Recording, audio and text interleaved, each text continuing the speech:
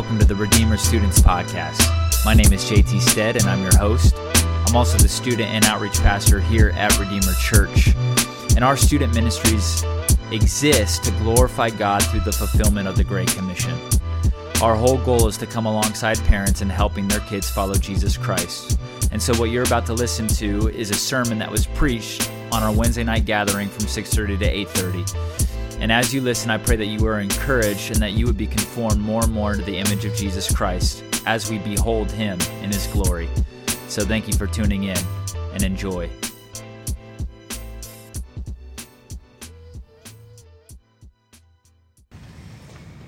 Well, we're in a study of Proverbs. We're studying wisdom literature. We're studying the wisdom of God in the book of Proverbs. And we're going to look tonight at something that is a recurring theme in Proverbs. That's the family.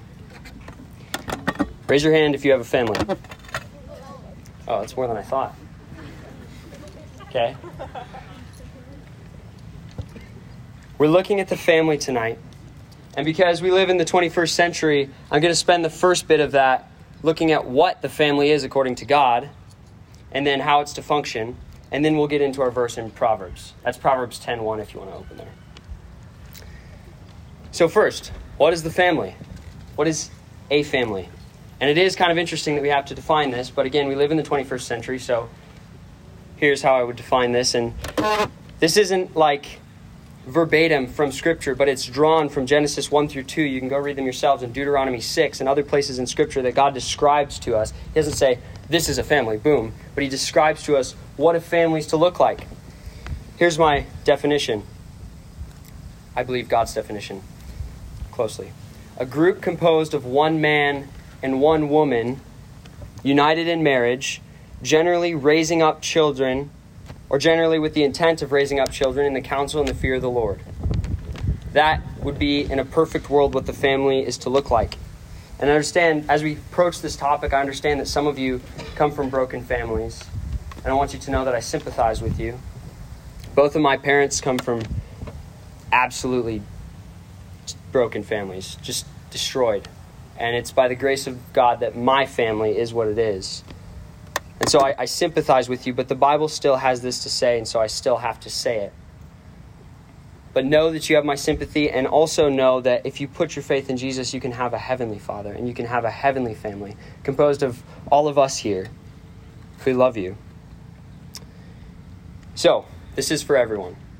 And if anyone, that definition that I gave you, a group composed of one man and one woman united in marriage, generally with the intent of raising up children in the counsel and fear of the Lord, every part of that is important and integral to that definition. We can't lose any part of it. And if anyone tells you anything differently than that, or if you've watched Blue's Clues in the last month, then you can spit on that definition, turn your back, and read God's word and what he has to say about the family. That's what the family is according to God. So, how does the family work? Well, there's two parts to this. Parents to children and children to parents. What do parents do? Parents discipline and disciple their children. Parents are to be the primary source of discipline and discipleship for their children. But aren't parents to love their children? Yes. Yes, of course they are. But it has to be a disciplining love and a discipling love, or it isn't love at all. And I'll show you how God's word says that. You've heard the saying, spare the rod, spoil the child. The Bible, that comes from a verse in the Bible that says, whoever spares the rod, that means whoever doesn't punish his child, hates his son or daughter. Whoever doesn't punish or discipline, whoever doesn't discipline his child, actually hates his child. But he who loves his child is diligent to discipline him. Those are strong words. See, the world says, if your child misbehaves, then give him an Xbox controller and a plant-based chicken nugget. God's word says, if you do not discipline your children, you hate them. If your parents are not disciplining you, they hate you.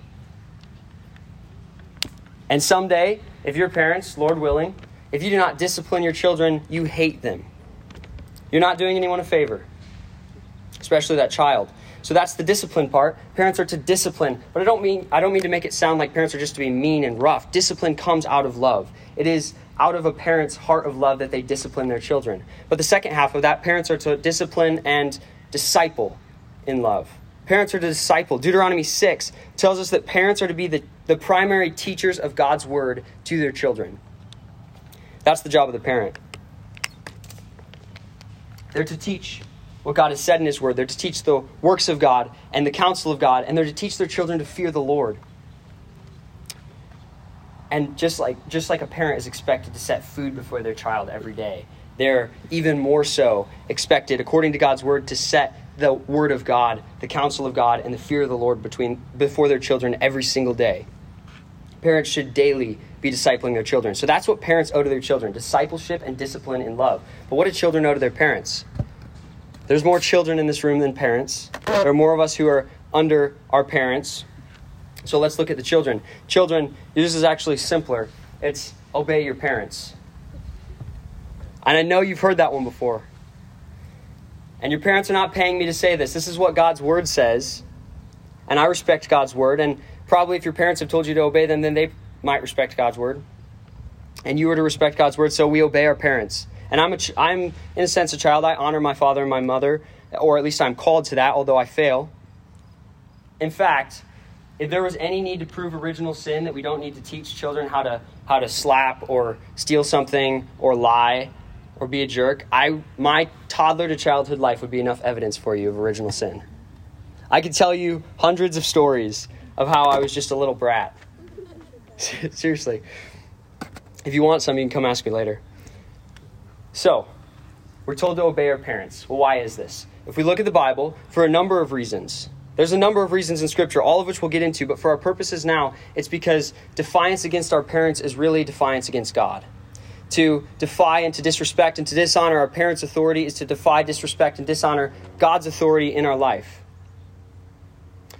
And so, when we disobey our parents, it's not just setting ourselves against our parents and hope I don't get spanked. It's setting ourselves against God. And that's a dangerous place to be in, to set yourself against a holy and powerful and just God. And so, as we look at the text today that we'll come to in a moment, as we look at our text today, I want one thing from all of you. I hope that you will consider whether you are standing in a right position before God. We'll look at God's law somewhat. We'll look to see what God says, what he commands, and just you look and see if you are in a right position before God. That's my plea to you. I prayed that this morning. I pray that now, that you would consider, put everything else away from you. The video games you're going to play later, the cute guy or girl sitting next to you, the silly putty in your hands, just put it all away. And consider this. Okay, we'll get to our verse. One last thing. Okay, just setting us up. One last thing. We have to understand when we come to this, the importance to God of the difference between obedience and disobedience. We have to understand that obedience means life and disobedience means death in all cases. Obedience means life, disobedience means death. I could take you back to the Garden of Eden. I can't actually, but hypothetically, we could go back to the Garden of Eden, or in God's word we could go and we could hear God say to Adam, if you eat of this tree, if you disobey me, you will surely die. And so bound up in Adam's choices, if he disobeys, he's going to die, but if he obeys, he will live. Obedience is life, disobedience is death. Or for a more family-like passage, since that's our subject tonight, we could fast forward to Exodus 20, when God gives the law to his people, and we could read there, honor your father and mother, so that, does anyone know the end of it? Yes, that your days may be long in the land the Lord your God is giving you. That is, honor your father and mother, honor your authorities, obey, so that you can live long. Or, if you disobey, the natural consequence would be death. Here's one more that's a little more graphic in case I need to get your attention. Deuteronomy 21, 18 through 21 says this, and I'm paraphrasing. It says that a child who was repeatedly disobedient, who was a repetitive breaker of their parents' laws and was disrespectful to their parents, had a heart of disrespect to their parents, they were to be taken to the authorities in the city, and then the authorities were to take them outside the city walls, and then people were supposed to throw stones at the kid until the kid was dead. God commanded that. Obedience means life. Disobedience means death. If that rule was still enacted, there would be a lot less of us sitting here, including myself. Obedience means life. Disobedience means death. Now that we have that, let's look at our verse, Proverbs 10:1. Here it is. The Proverbs of Solomon. A wise son makes a glad father. A wise son makes a glad father, but a foolish son is a sorrow to his mother. And we're not even going to look at the second section. All I want is just your concentrated and devoted attention to the first line. A wise son makes a glad father. This is a principle of law. It's like gravity. It's natural. It's going to happen. When you are obedient to your parents, of course your parents are going to be happy with you, right? When you are respectful, or when you are acting as a wise child by being obedient, they're going to be glad. And it says that of the father. When the son is wise, his father is glad. So when you're obedient to your parents, you will make them glad. But there's more to this verse than just that. Because that part's true, but that's just the beginning of this proverbial truth. That's just the start of it. That's just to say that is just to scratch the surface of this proverb. I was thinking about how to demonstrate this to you. And have any of you ever been to the seashore or the beach? Raise your hands. Yeah. Or even the Kishwaukee River. Yeah. There's like clams in the Kishwaukee. That's what I'm talking about. When I go to the beach, sometimes I'll look for these two-sided seashells. This one's kind of pretty. It has like red design on it, and it's like patterned, and it's a cool color. But I'll look for these two-sided seashells sometimes, and every single time that I find one and I open it up, I hope there's a pearl inside, and I'll just be filthy rich. Just kidding. But sometimes I do go looking for them. It's kind of fun, and they're interesting. But I want you to imagine this proverb like this two-sided seashell. On the outside, it's pretty cool. It's nice. It's got pattern on it, like I said. It's got a pretty cool red color. It's like maroon. And that's to say, on the outside of this seashell, it might say, obey your parents, for this is right. And it is. And this is a nice seashell. Does anyone want it? Okay. Put the silly putty down. I'll give it to you. But, at the end. But if I were to open it up, and my hope is always that there's a pearl in there. And for this proverb, this is true. I can take this seashell, and on the outside it says, obey your parents, for this is right. And that's fine and dandy, and it's good, and that's God's law, that's God's word. But if you open this proverb up, there's a lot more to it, actually. A wise son makes a glad father. What more could there be to that? I'll show you. We'll look at two characters in this proverb that we might not have seen yet. First, a wise son. Well, can anyone tell me one character trait of the son in this proverb? Charles? Wise. He's wise. Okay. Where'd you come up with that? I don't know. That's good. He's a wise son. He's our first character. He's a wise son. He's gotten wisdom. He fears God. Remember, the fear of the Lord is the beginning of wisdom. So he's gotten wisdom. He fears God. He walks in his commandments. He's obedient, specifically to his parents. He knows his father's will and he does it. His actions are always marked by obedience. That's the wise son. That's the picture of the wise son. And because I want to show you this pearl and I want you to see it as soon as possible, I'm not going to hide from you the fact that I'm talking about the Son of God. I'm talking about Jesus when I say that. He is the wise son. The Bible says that he was perfectly, absolutely, continually, and constantly obedient to his Father's will, to God's law. The Bible says that he was so much obedient that he emptied himself and took on the form of a servant.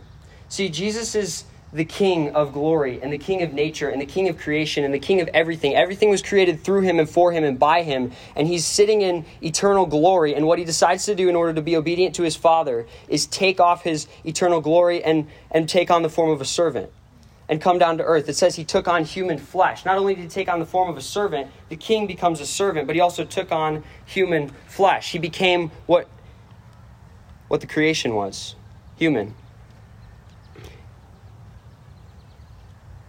And we can't even take out the trash. Just saying. It says also that, and this is more amazing. It says also that he was literally obedient to the point of death. Jesus Christ was literally obedient to his Father, so much so that he was obedient to the point of death. Even death on a cross, it says. That is a gory, painful death, and he was that much obedient. His will was set aside that much that he would obey his Father's will.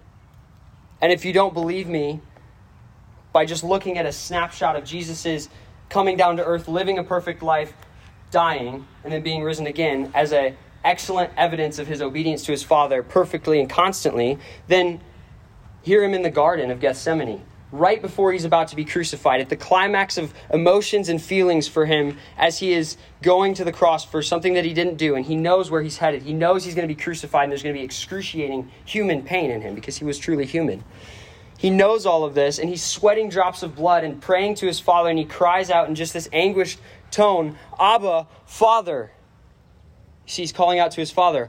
All things are possible for you. He recognizes, God, you can do anything. Remove this cup from me. Please, he's pleading with God. Yet, not what I will, but what you will. That's the heart of obedience. And that's the heartbeat of Jesus. Yet not what I will, but what you will. He's submitting himself to his Father's will in absolute and perfect obedience. And I've heard people before, we could speculate about Jesus' obedience to his earthly parents. Like when Mary said, go wash the dishes, did he wash the dishes? Well, yes, if there were dishes to wash, yes. Or when he's learning carpentry from Joseph, did he go get the nails for him when he asked to? Yes, he would have. But that's not the point. Every single human expectation absolutely pales and vanishes before God's divine expectations. Because what God says is, be holy. He says, be holy as I am holy. Jesus says, I am. And he was. God says, be perfect. Absolutely, flawlessly perfect in moral character as I am. And Jesus says, I was. I am. And so, when we're looking at Jesus being obedient and looking at Jesus being the wise son, you're like, okay, I get it. Jesus was obedient. I'm glad you believe me now. Now, here's where it applies to us, to me, and to you. Here's the beauty of this truth. And like I said, if there was a pearl inside here, here's the first glimpse you get to see of this pearl. Paul says in the Bible, God says through Paul, for as by one man's disobedience, that means because Adam sinned, many were made sinners. Because Adam sinned, we're all sitting here as sinners. So, by the one man's obedience, the many will be made righteous.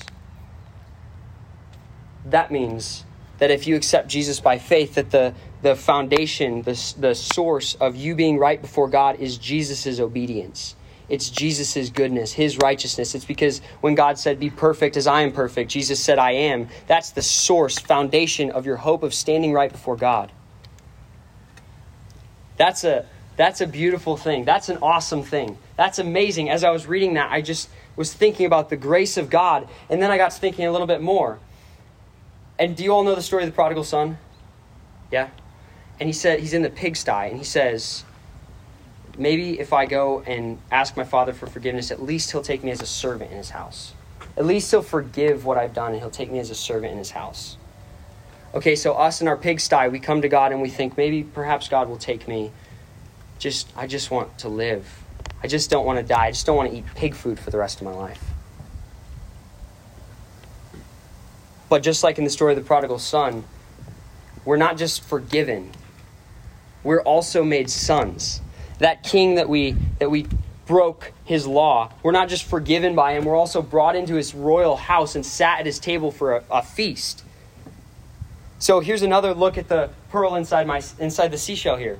It says in Galatians 4:4, God sent forth his son. God sent forth Jesus. God sent Jesus, born of a woman. That means he was human, born under the law, just like you and I are, under the law, to redeem those who were under the law. He sent him forth to redeem those who were under the law. You and me. For what purpose? Paul says, so that means in order that we might receive adoption as sons. God sent Jesus so that anyone who believes in him by faith might receive adoption as sons and be brought into the household of God. That's even more beautiful than just being forgiven. Not only have we just been forgiven, which is enough in itself to worship God for eternity, we can also be made sons and or daughters, children of God.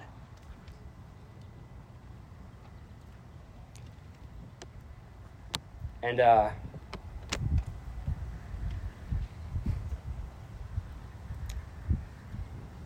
remember, in all of this, we're talking about the wise son. It's that foundation of Jesus' obedience in his life and death. It's perfect obedience in Jesus' life and death that makes it possible not only to be forgiven, but also brought into the kingdom of God and made a son. And that was costly. Remember the verse that I read you about how Jesus was obedient to the point of death, even death on a cross? That means that he died the most excruciating death. Or those tears of blood or sweat drops of blood.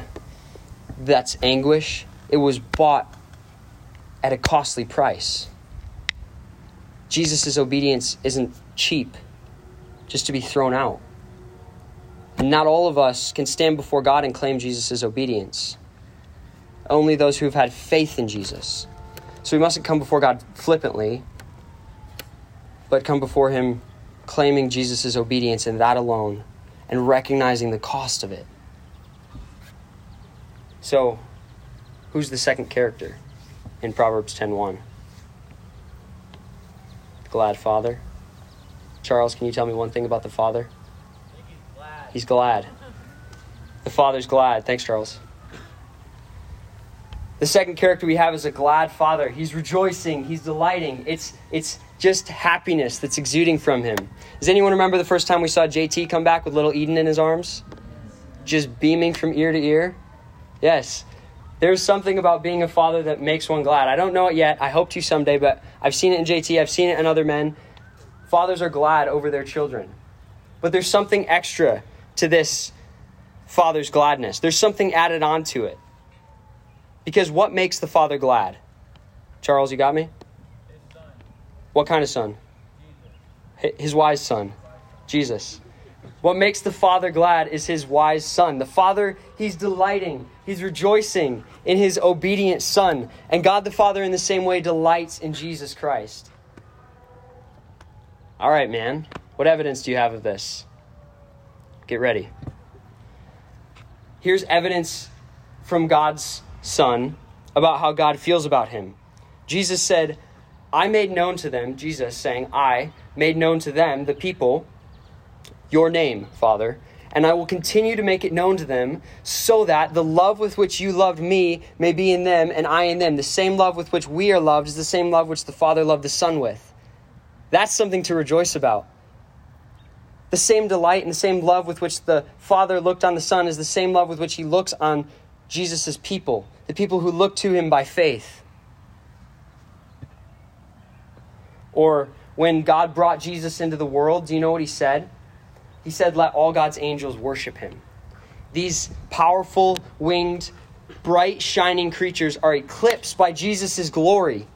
Why? Because he's so glorious and because the Father's so delighted in him that they're commanded to bow down before him. That's how delighted the Father is in the Son. That's how much the Father is glad in the Son. That's how much he rejoices in the Son. Or another one, the Father loves the Son and has given all things into his hand. John 3:35. This love that the Father has for the Son moves him to give everything in creation under the feet of Jesus, to give it into his hand, to put him over it, to make him the master of everything. And then lastly, I want to go back to the verse that I said a minute ago. We see in Jesus' obedience, the Father so delights in him that again, he sets him above all things. And it's in that verse which I read you earlier. Do you remember when I said he was obedient to the point of death? Even death on a cross. Let me finish the verse. He was obedient to the point of death, even death on a cross. Therefore, God has highly exalted him and given him the name that is above every name, that at the name of Jesus, every knee should bow and every tongue confess that Jesus Christ is Lord, to the glory of God the Father. That means all of creation, all of nature, all the trees, all the stars, all the planets, all the animals, all of the children of God and all the enemies of God will someday bow before Jesus and say, Jesus, you are Lord. Not all equally, of course. Why do they say that? Because he is Lord. And because God the Father so much delighted in his Son that he decided to put everything under his control. Probably when you show responsibility at home, your parents will end up putting maybe more under your control or letting you have a little more freedom. In much more of a way, God the Father so much delighted in his Son Jesus because of his perfect obedience that he sets everything under the control of Jesus. So, okay, again, what does this mean for us? Believer. Why should we obey our parents? Bringing this full circle, back to the family now, to our earthly families. Why should we obey our parents? Do you know there's 2 different places that the Bible commands us this in the New Testament specifically that sound almost identical but are slightly different? The first is this. Children, obey your parents for... Does anyone know it? This is right. This is right. This is good, right? You should do this. Look, this is God's world. He created it this way. You need to obey your parents because that's how he made it. For this is right. But then in another place it says, children, obey your parents for this pleases the Lord. And so if you are a believer, if you know Jesus, if you are his by faith and if he is yours by faith, then our effort in obeying our parents and the motive behind us obeying our parents is delighting in the Lord. And another believer, I was thinking about this myself. How do you imagine that you will obey your heavenly Father in heavenly things if you cannot even obey your earthly parents in earthly, trivial, small things? If I can't take out the garbage, how am I to come here and, when my parents ask me to? How am I to come here and preach? Or we have all been called to evangelism. Believer, you've been called to evangelism. God's commanded you to that. He's told you to do that. Your heavenly Father. That's you getting to proclaim the gospel. That's a heavenly thing. That's a weighty thing. That's a heavy thing, but it's an awesome thing. And we've all been called to read God's word, to study God's word. That's literally God's breath to us and his words to us. That's a weighty and also an awesome calling. We've all been called to contend in prayer. So how are we going to do these heavenly things? How are we going to wrestle in prayer, proclaim the gospel to the lost, and how are we going to read and study God's word if we can't even obey our earthly parents in the smallest of things? Just think about that. Next time you're asked to do the dishes or take out the trash or clean your room or something, or simply have an attitude of respect to our parents. And then this last of all, believer, if Jesus is yours by faith, if he's yours by faith, then God delights in you. Do you know why? Because if Jesus is yours by faith, then everything that is his is also yours. And when God looks on you then, he doesn't just see Johnny. I don't know anyone named Johnny over here. Just saying. He doesn't just see Jane. No, he looks down, and if you've received him by faith, and only if you've received him by faith, not for anyone who is not, this is not true for you, but only for those who have received him by faith, then he looks down on you. And he delights in you because he sees every single moment of every single day, your features, your person being transformed more and more to look like his son. Or he looks down at you and he sees his son's robes on your back. He sees Jesus' righteousness on you. That's why God delights in you. So that's something to rejoice in. We can rejoice and delight in the Lord because he delights in us. Because we've received the benefits of his wise son, of his good son. Proverbs 10:1, a wise son. Okay, so question, and you can answer this with a head nod. Are all of us sons and daughters of God? There's a lot of wrong answers out there. Think about this again. No. No. By no means. I'm being dead serious. Listen, not all of us are sons and daughters of God. Not all of us are children of God. Probably less of us than you would imagine. And the difference between the children of God and the enemies of God, because if you're not a child of God, then you are an enemy of God. If you're not a child of God, you necessarily are an enemy of God. The difference between us is that some of us know the wise Son of God and others of us do not. That doesn't mean, I read my Bible every day, I know all about Jesus. No. It's not just about knowledge. It is about trusting in that wise Son. It's about knowing more intimately that wise Son.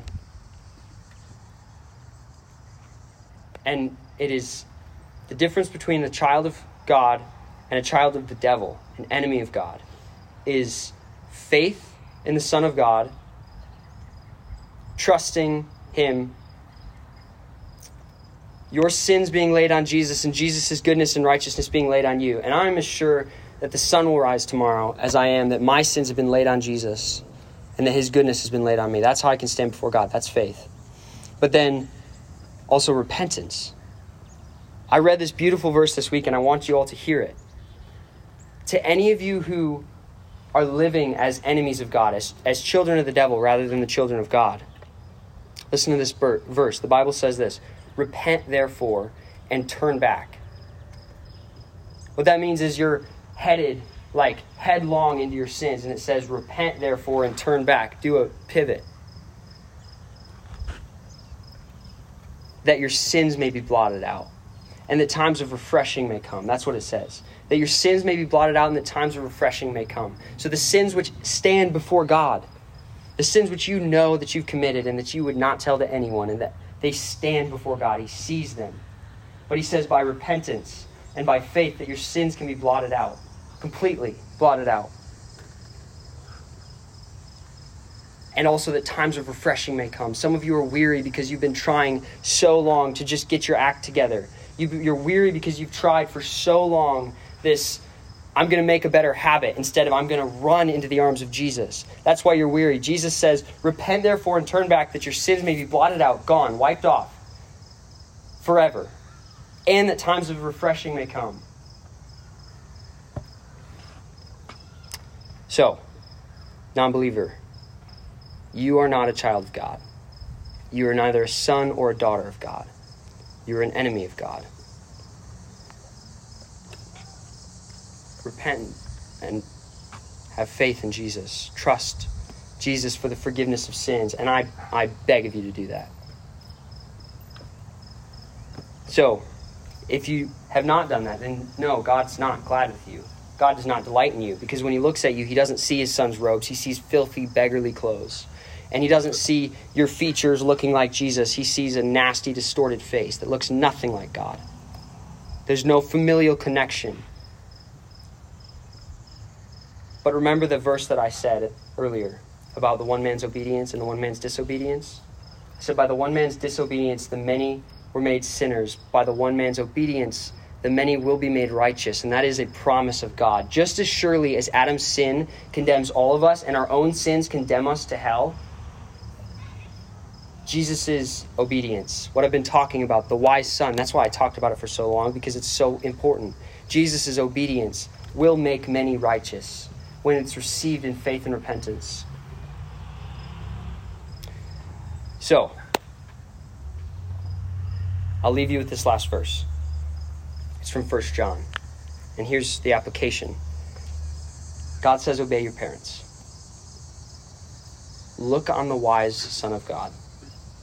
Receive his obedience, rather. And let your heart be changed by that. And if you have lied to your parents, if you've been deceitful with them, that includes not just lying to them with your words, but looking at things or doing things that they have told you not to do and that you know you shouldn't do. You do things behind their back. That's deceptive.